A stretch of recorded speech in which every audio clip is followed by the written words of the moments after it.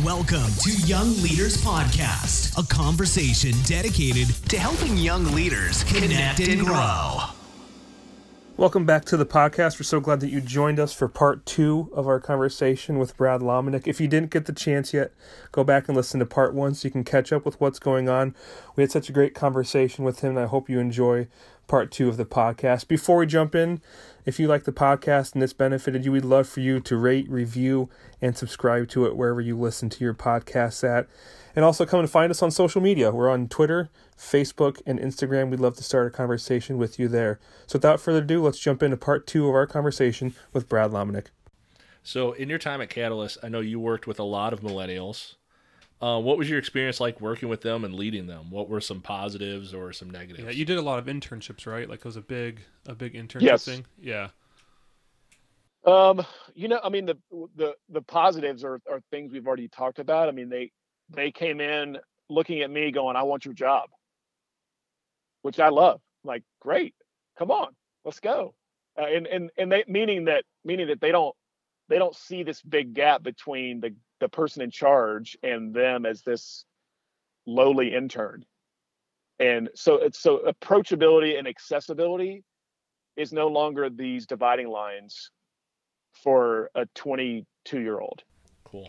Because they can get in touch with anybody, and you're not oppressive to them as the leader. I mean, they may, you know what I mean? Like there's that gap. Whereas when I walked into, first time I was 22 and working in an environment, I was really intimidated by the layers of hierarchy, and anymore that just, even if the hierarchy exists, it doesn't phase the average 22-year-old walking in. So that was a big one that I actually liked. I mean, I liked the fact that they felt comfortable just to sort of mosey into my office. Yeah. Well, it's so different. I can tweet Craig Rochelle and he can tweet me back in today's. Exactly.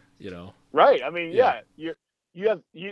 Even though you feel like those are far apart, they're really not. Right. Still waiting, Craig, by the way. Still waiting. So you can't tweet Craig Rochelle. He can tweet you. Not me personally. Listen, Craig Rochelle, get on that phone and tweet us back. Let's go, man. Come on. That's a big one though.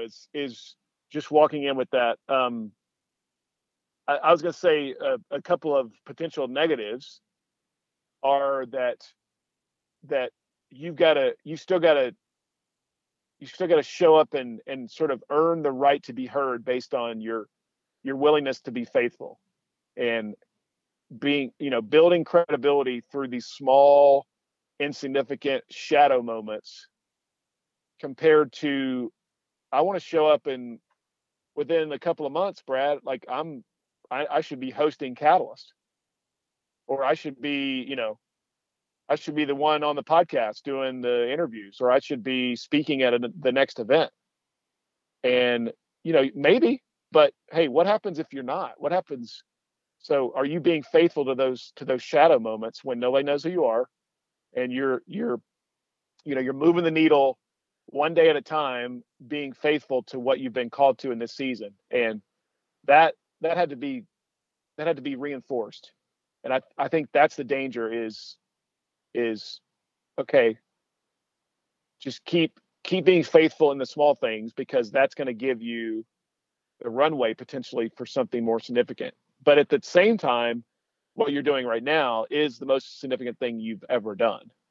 And just owning that sense of stewardship and having that mentality that says, I'm going to crush it in today. I'm going to be willing to work my guts out and be excellent and show up and carry this mantle of this internship, even though I'm a nobody, like I'm in charge. And, that makes you a great employee. It also makes you a really good servant and a really good kingdom employee, because we know this is true, from scripture, that the faithful in little, faithful in much, but also the idea of the stewardship of your, and your faithfulness in that internship to whatever you've been assigned to do is equal to me being faithful with running the organization. Mm-hmm. Yeah. You're right. Your kingdom scorecard. That's so you're turning your 1 into 2, and I'm turning my 10 into 20, and those are equal in the scorecard of the kingdom. And if we'll get that mindset, then that changes everything for us when we look around and go, well, does anybody know I exist? Like, man, and that's true not just when you're 20, it's true when you're 30 and 40 and 50. Just a great thought of just being like, hey, my 1 to 2 is the same as your 10 to 20 in God's economy. In God's economy, man. Yeah, exactly. that's awesome. Not in the man's economy, but definitely Right. in the kingdom economy. That's very cool. That's like just a weight lifted off of leaders' shoulders. I could feel it right now. Right. Just like, oh, boom. yeah.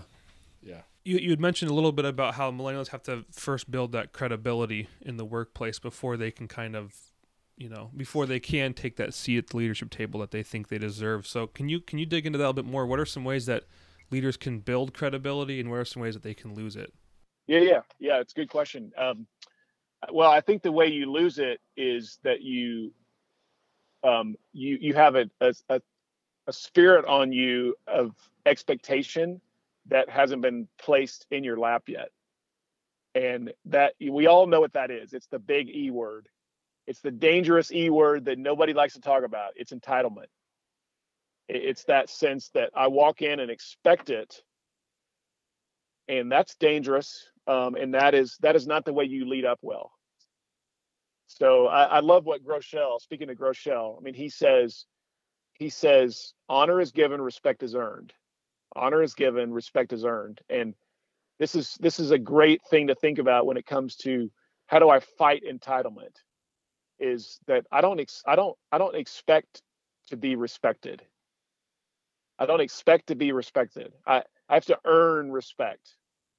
And that's credibility, right? I mean, so how do I earn credibility? Well, I show up and do what I've been assigned to do well, and I crush it. I every assignment I'm given, I crush it, and I get it done before I'm supposed to get it done, and I anticipate. That's another thing that's so important is, I mean, I've heard this said, and I don't remember who said it, but otherwise I would give proper credit, is that most leaders have 20% on their plate that they don't like. And let's just take, let's just take my example of when I'm running Catalyst and I've got an intern or an assistant or somebody on the team. The way they lead up to me is they help me figure out how to take that 20% that I don't like or I'm not good at and do that. Man, if you take some of that 20% away from whoever you work for, I promise you will add value. And that's not that, you got to be careful about that, but that's just one way to look at it. And when I say anticipate, I mean that you're watching so intently the leader or the team that you're on, and you're finding opportunities to take on the things that are not getting done, or that others don't want to do, or that need to be done, but no, it's kind of a gray area. And you walk in and you go, I'll take those things and I'll go figure those out, and I'll make sure they get executed on. And some of that is you anticipate by asking forgiveness on the backside instead of permission on the front side. But it's also walking in and saying to, again, the person you lead or whoever you're around, hey, I've noticed a few things here. Here's my list of like 5 things that I would love to just go ahead and put on my plate. Is it okay if I take these things on and take care of them? Every leader that I know is going to go, yes, thank you, you're amazing. That's awesome. Compared to the other way, which a lot of young leaders, I hear this from them, or I see this from them, is they walk in and they go, hey, I got everything done, because pretty much like you're not challenging me, and you're giving me like menial tasks, so I'm done, and I really need you to tell me what else I need to do right now. Yeah. All you did is just add more work to my plate, because now I've got to manage you. Right. Yeah. Yeah. Compared to you go figure it out, and you come back to me and go, hey, I went ahead and did these 5 things. And I look at you and go, you are worthy of a job promotion, because you just turned into an anticipator instead of somebody sitting around with their arms crossed going, well, nobody's challenged me around here.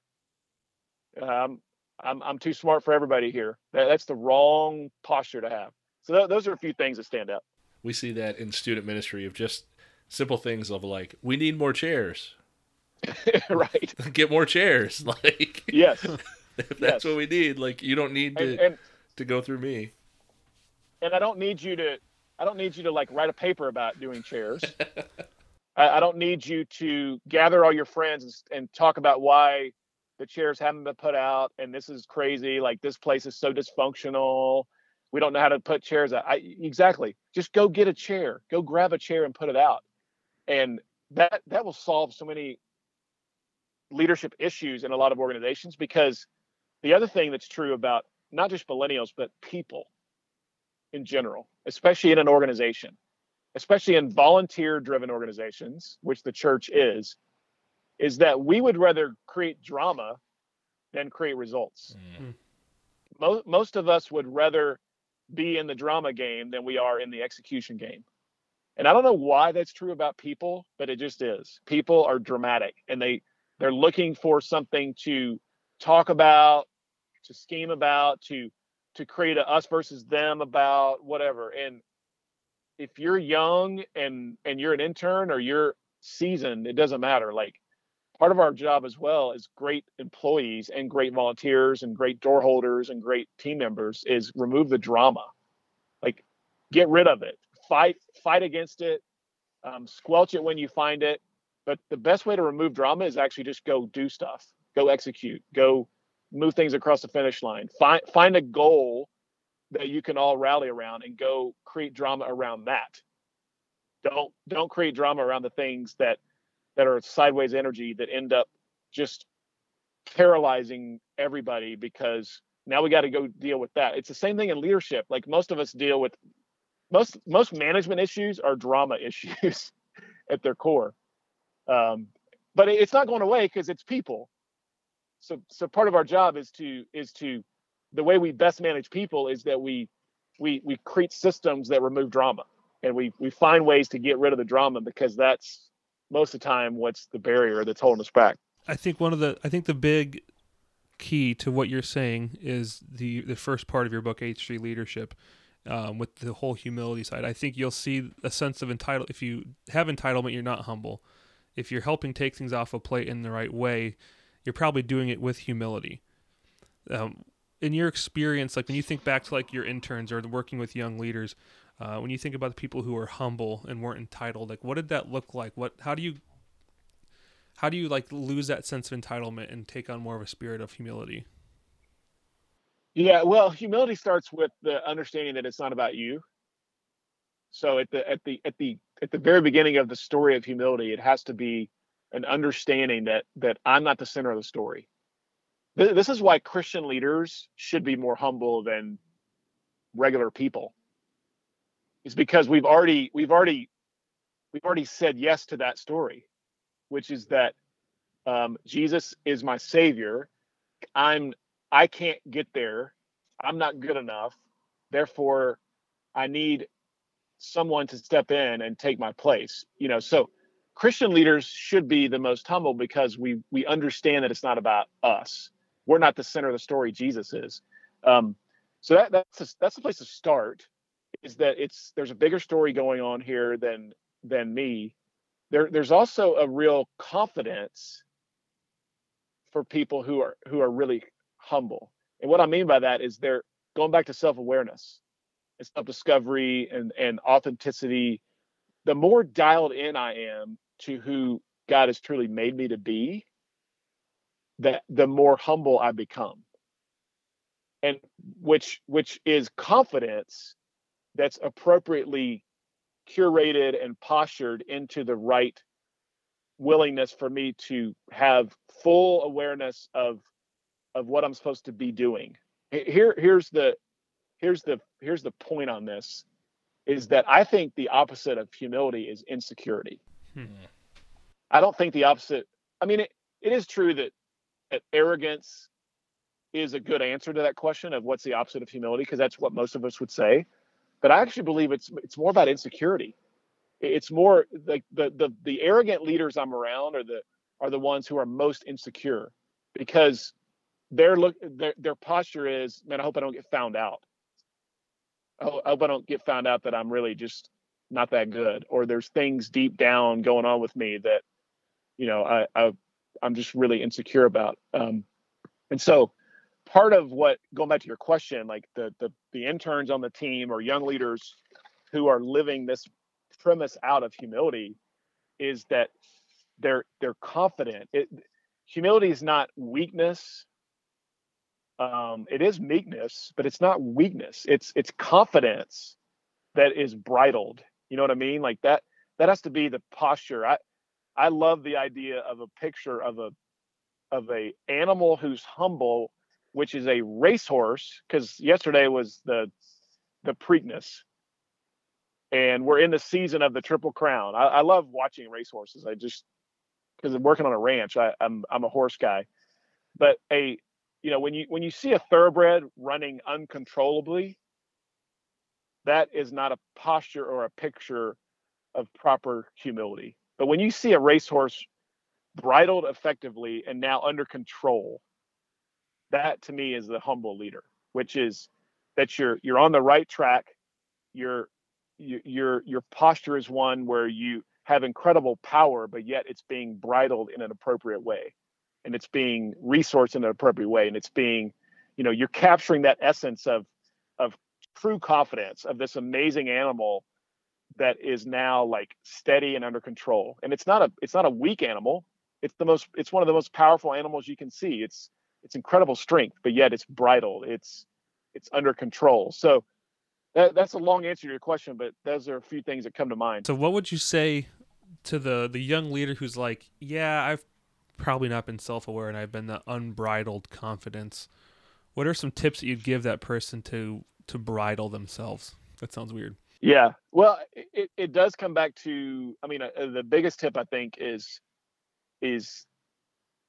figure out what story you're in, and then make it about that story. And that sounds very vague and sort of Tony Robbins-ish, but here's what I mean. Here's what I mean. I'll take it back to the Catalyst world, just because that's a good example to think about. Is the interns on my team at Catalyst. I understand I understand that you think you could run this place, and I understand you want more power and more opportunity than you probably should be given at 22. I get that. I love that. Now here's what we need to start with, is that the story we're telling here is not that you're going to have a 3-month window to put something on your resume. And you got to get everything possible out of this so you can get to the next level of your resume. Like you're here just to pad the resume and get the next job, and every conversation you're having and everybody you meet, it's all about what's the next season for me, because it's all about me. And I got to get that next job, and all of my mindset is towards me being the center of the story as a non-humble leader in that environment. The humble leader in that environment is, what's the story I'm part of here? It's, man, we're a part of a generation that's impacting the world.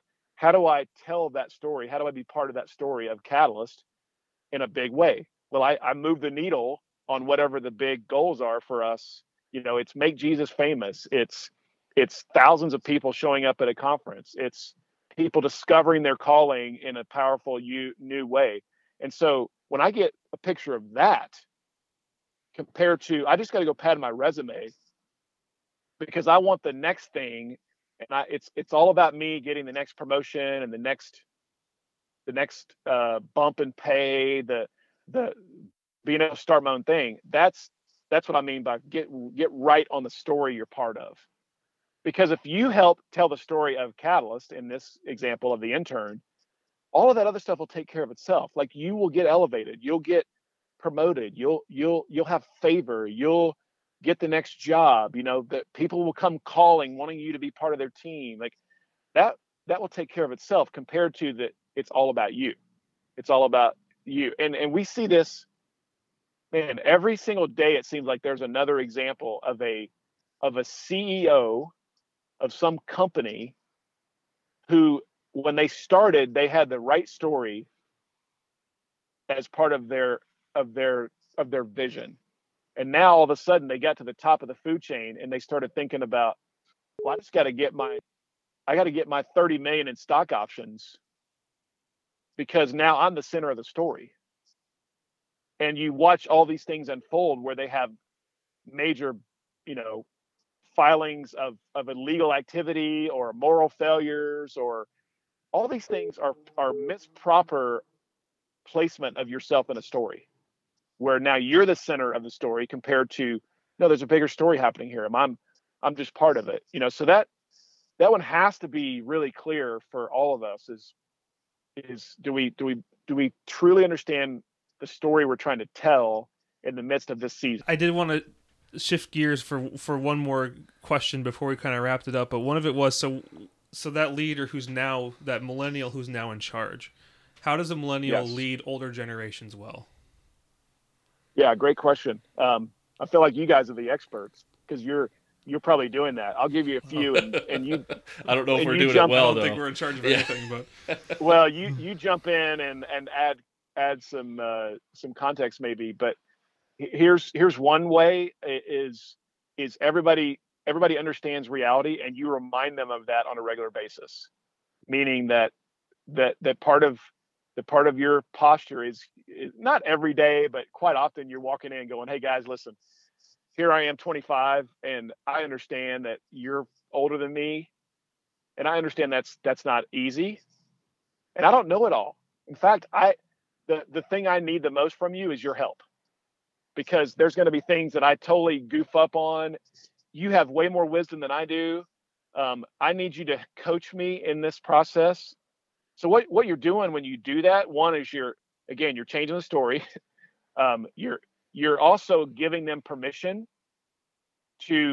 for everybody to lean into helping you, and you're giving them an assignment which says, I can now be a father figure or a mother figure or a brother figure or a older sister figure to you, compared to feeling like now you're just that constant older voice going, well, this young knucklehead doesn't know what he's talking about.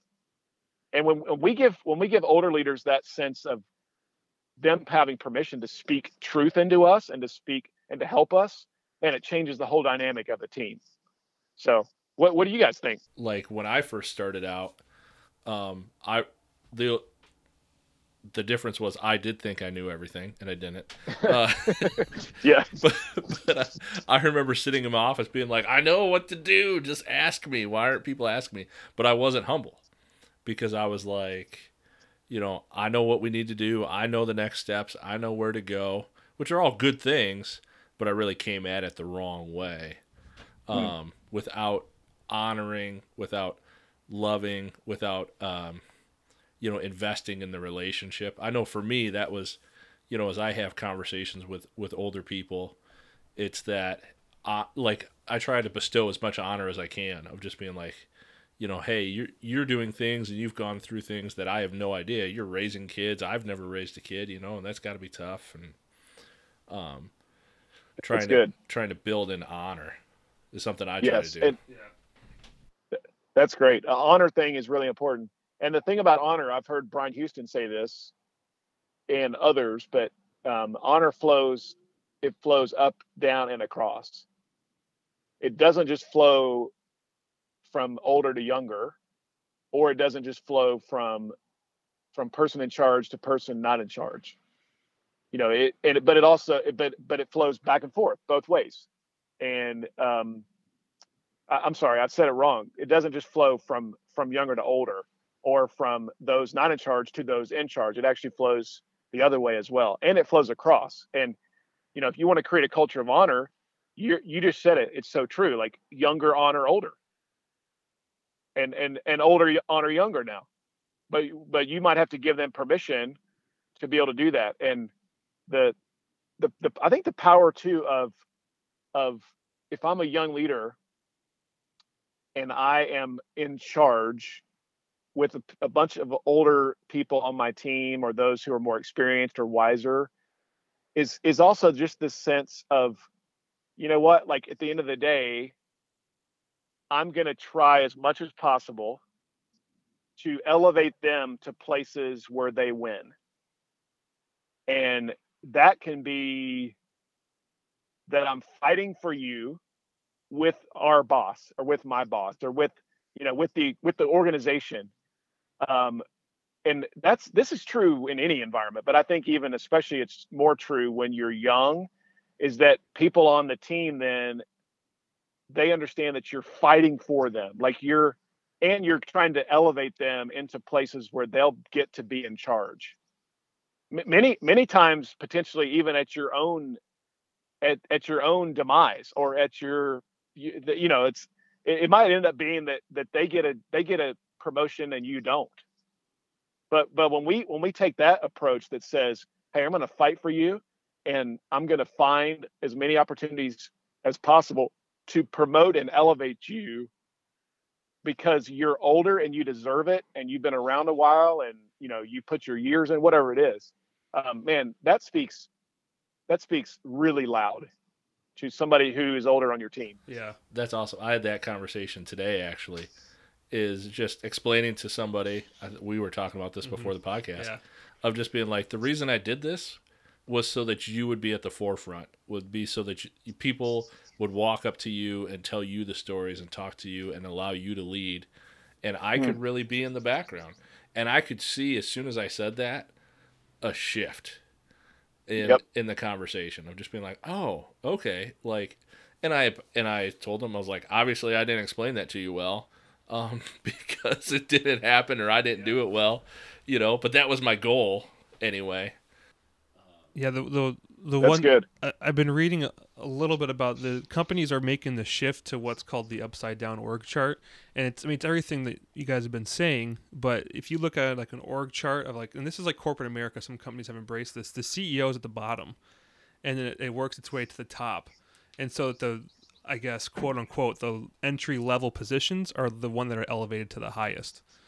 And yes, I try and really take on that mindset when I'm working with like the volunteers at my campus, and just to think like, oh, I'm just empowering them to be successful, and I'm trying to build them up and elevate them so that they're the ones who are successful.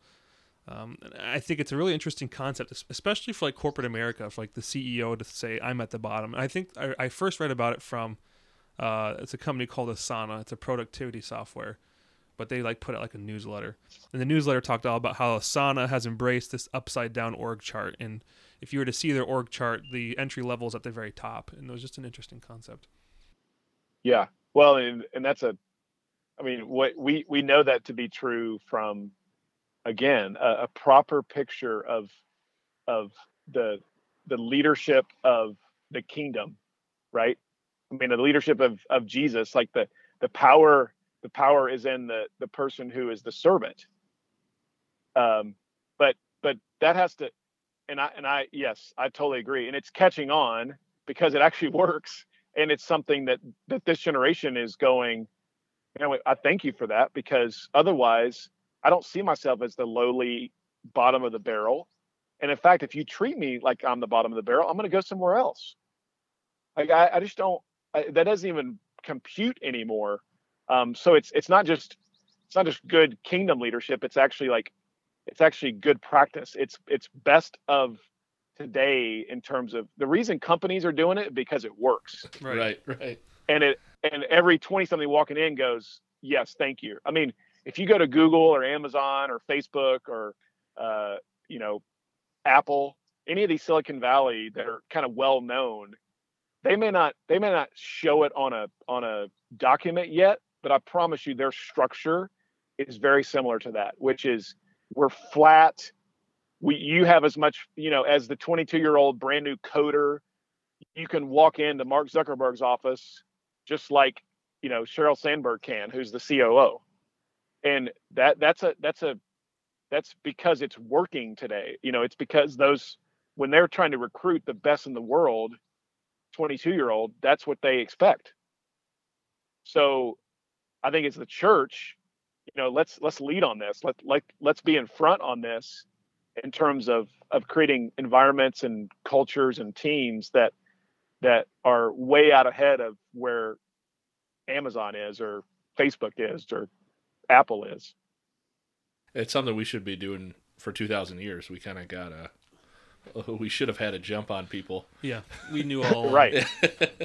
we had the secret, right? We had the secret. We knew the answer. Yeah. It was literally written down for us. Exactly. Yeah.